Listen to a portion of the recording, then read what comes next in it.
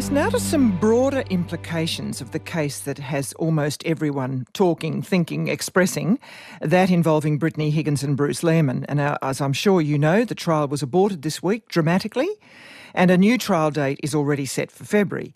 And we certainly do not intend to cover the details of that case, as requested by the Chief ACT Justice Lucy McCallum. But it has thrown open renewed light on the jury system itself, that precious, venerable core of open societies. Are its codes up to date with 21st century expectations? As the Nine newspaper's Malcolm Knox said in another of his thoughtful articles, when a juror misbehaves, the entire system comes under attack. Well, should it? In this case, a juror did his or her own research, examining more than was presented to court, in other words, and it became what the Financial Review's legal editor Michael Pelly described yesterday as the freelancing detective juror problem. I'll let him explain. Welcome to the program. Morning, Geraldine. Why is an independent search by a juror such a problem? Well, it's just a fundamental thing that when you go into a criminal trial, the jurors can only consider what's been put forward before them in the case, the evidence in the case. You might have expert opinions, but those expert opinions might be contested. And so it's pretty much whatever goes on in the courtroom is the only thing you can consider because the judge controls it with rules of evidence. The other sides can contest it. So everybody knows what's there. It's all laid out on the table.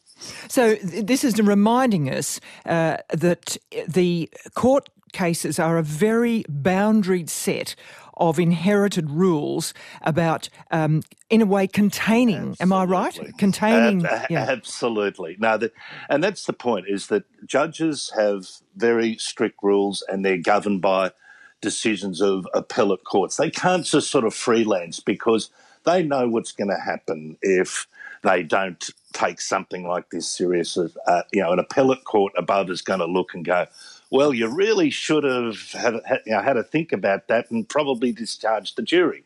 Something like this is fairly fundamental. As Chief Justice McCallum said, we don't know how it was considered, whether it was pro or for or whether it was even sort of challenged by another academic paper. So, yeah. You see, the material's believed to be an academic journal paper, maybe more than one, you might know more than I, on the impact of false allegations on the justice system, the sort of thing canvassed on RN's Law Report all the time. Well, yet, exactly.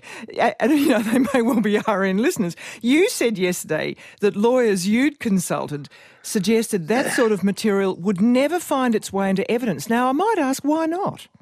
Because from that exact point, it has to be, if something like that is put forward, you have to allow someone to contest it. I should have explained it better. It would never have been allowed to have, but, well, here's a report everyone should consider. And the judge is going to go, well, what do you think about that on the other side? So it will go through a whole process about whether that report will be considered. More than likely, it's just another report. The criminal justice system deals with this all the time. They have protections, they have warnings they can go in about those sorts of issues. They're not something that become part of criminal trials. You might have expert evidence, for example, about, in a commercial law case, or you might have expert evidence about whether something could have happened in a criminal case. And that's led by either side, is it? Or do you absolutely. Right. And you can bring the expert up and they can challenge it. So that's pretty much what Chief Justice McCallum was talking about. And I heard your reference for there are actually two other academic papers we've learned about that apparently the person had. So there were three papers. There were three, yeah. Well, Justice McCallum put a judgment out on Thursday, which just explained the whole process and actually tacked on. She said, following the discharge of the jury, I was informed by the sheriff's officers that the same juror was also in possession of two additional academic papers on the topic of sexual assault. Boy, this person really didn't want to listen, did they, Geraldine? Well, they were warned, she said, about 17 times, but I have wondered whether the juror was trying to actually break the logjam. And again, we're not going to get... And that's the point. Chief Justice McCallum has been very firm about this, that said that we don't know one way or another was the person trying to convince another juror? Were they trying to convince themselves? Did they think this would be helpful to the whole process? Had this become an issue in deliberation? We just don't know. And nobody's going to tell us because that's the way the jury system works. What is known, Michael, about why jurors sometimes consider evidence that has not been presented in court, information they've been told is inadmissible? They can't help themselves, Geraldine. It's the notion of the detective jurors you talked about. In our everyday life now, and this was explained by someone who read a very interesting book on juries about 10 years ago. In our everyday life, especially with the advent of the internet, we go online, we have a little look, we do our own research. And as these people aren't trying to sabotage trials, they're actually trying to find out, but they can't help themselves. They think, oh, there's a little bit more information out there I'm not being told. But as Chief Justice McCallum said, there's actually a very interesting part. I was looking up her warning, because she said that, I've warned you 17 times, and she said, this is the type of warning I've been given. She says, if I could read this out, it's actually worthwhile, this. She said, a good way of testing whether you must exclusively rest on the evidence you hear in the courtroom. She said, a good way of testing that is, if you're learning something about this trial and I am not there, then you should not be doing it. You should only be learning about this trial in this room in my presence. So if you find yourself getting curious and undertaking internet research or talking to people about their areas of expertise, think to yourself, well, Chief Justice McCallum isn't here, so I probably shouldn't be doing this. That is not a bad way of testing what you should hear in this trial.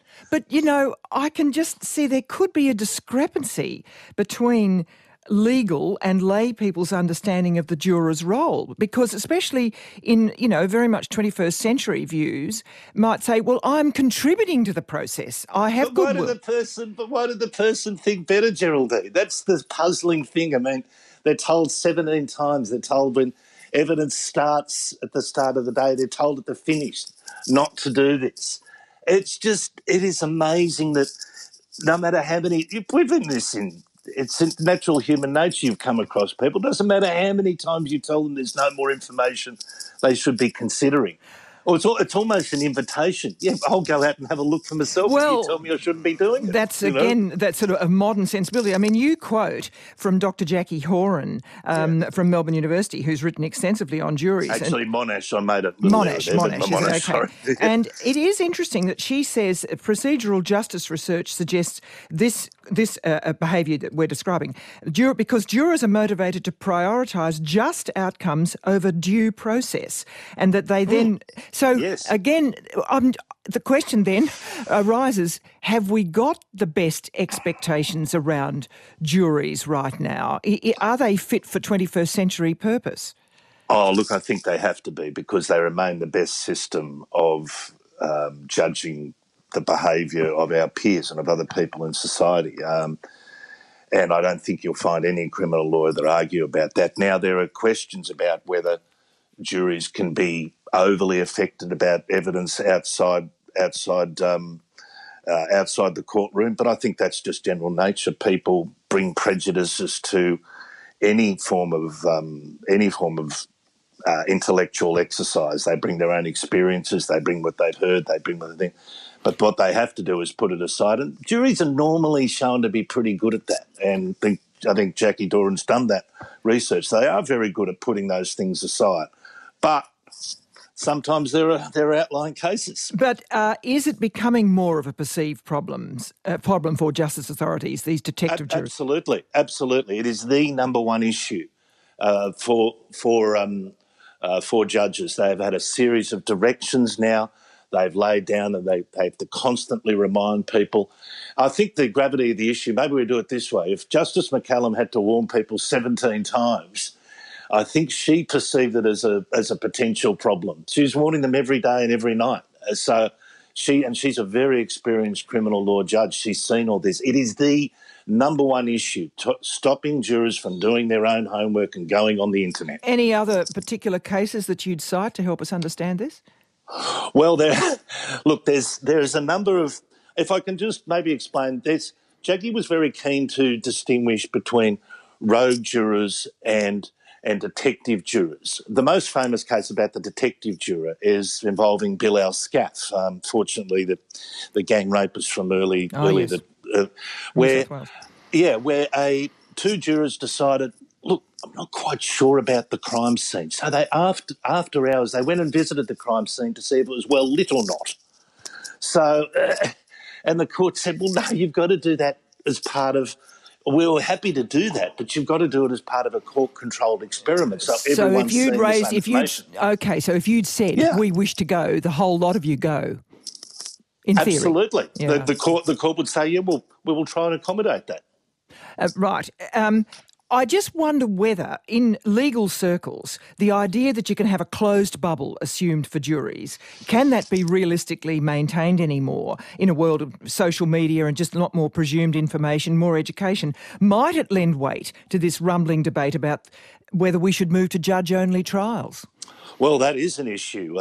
In fact, Justice McCullum, there was a case about 8 years ago where she did do a judge-alone trial because that was allowed in New South Wales. It's not allowed in the ACT. More and more people are opting for judge-alone trials, especially when there's been publicity.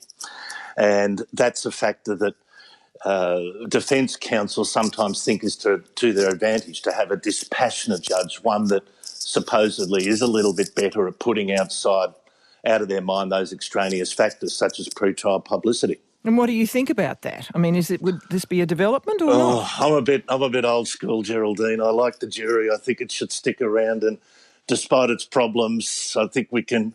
I mean, something like this is heartbreaking for everyone. Involved, but it's still a good system. It's still the way you think people still take it very certainly. Absolutely, very seriously when they get in there. Well, I think the point is that, this juror wasn't trying to muck up the process. They were trying to by all accounts, sounds as though they were trying to help and trying to maybe bring some information, but geez, it wasn't a good idea about helping in that way. And it just somehow, I don't know, do you get them in a room and do you sort of make them swear 10 times blind that they're not going to go on the internet? The first thing they're going to do when they step out of the court on the way home is probably scroll on the internet and look at the news reports of the stories. Okay, Michael. Well, look, it certainly was a dramatic development one way and the other. Thank you very much for your time today. Thanks, Geraldine. Michael Pelly, who's the legal editor at the Financial Review. ABCRN helps you understand the world. Find more of our stories on the ABC Listen app.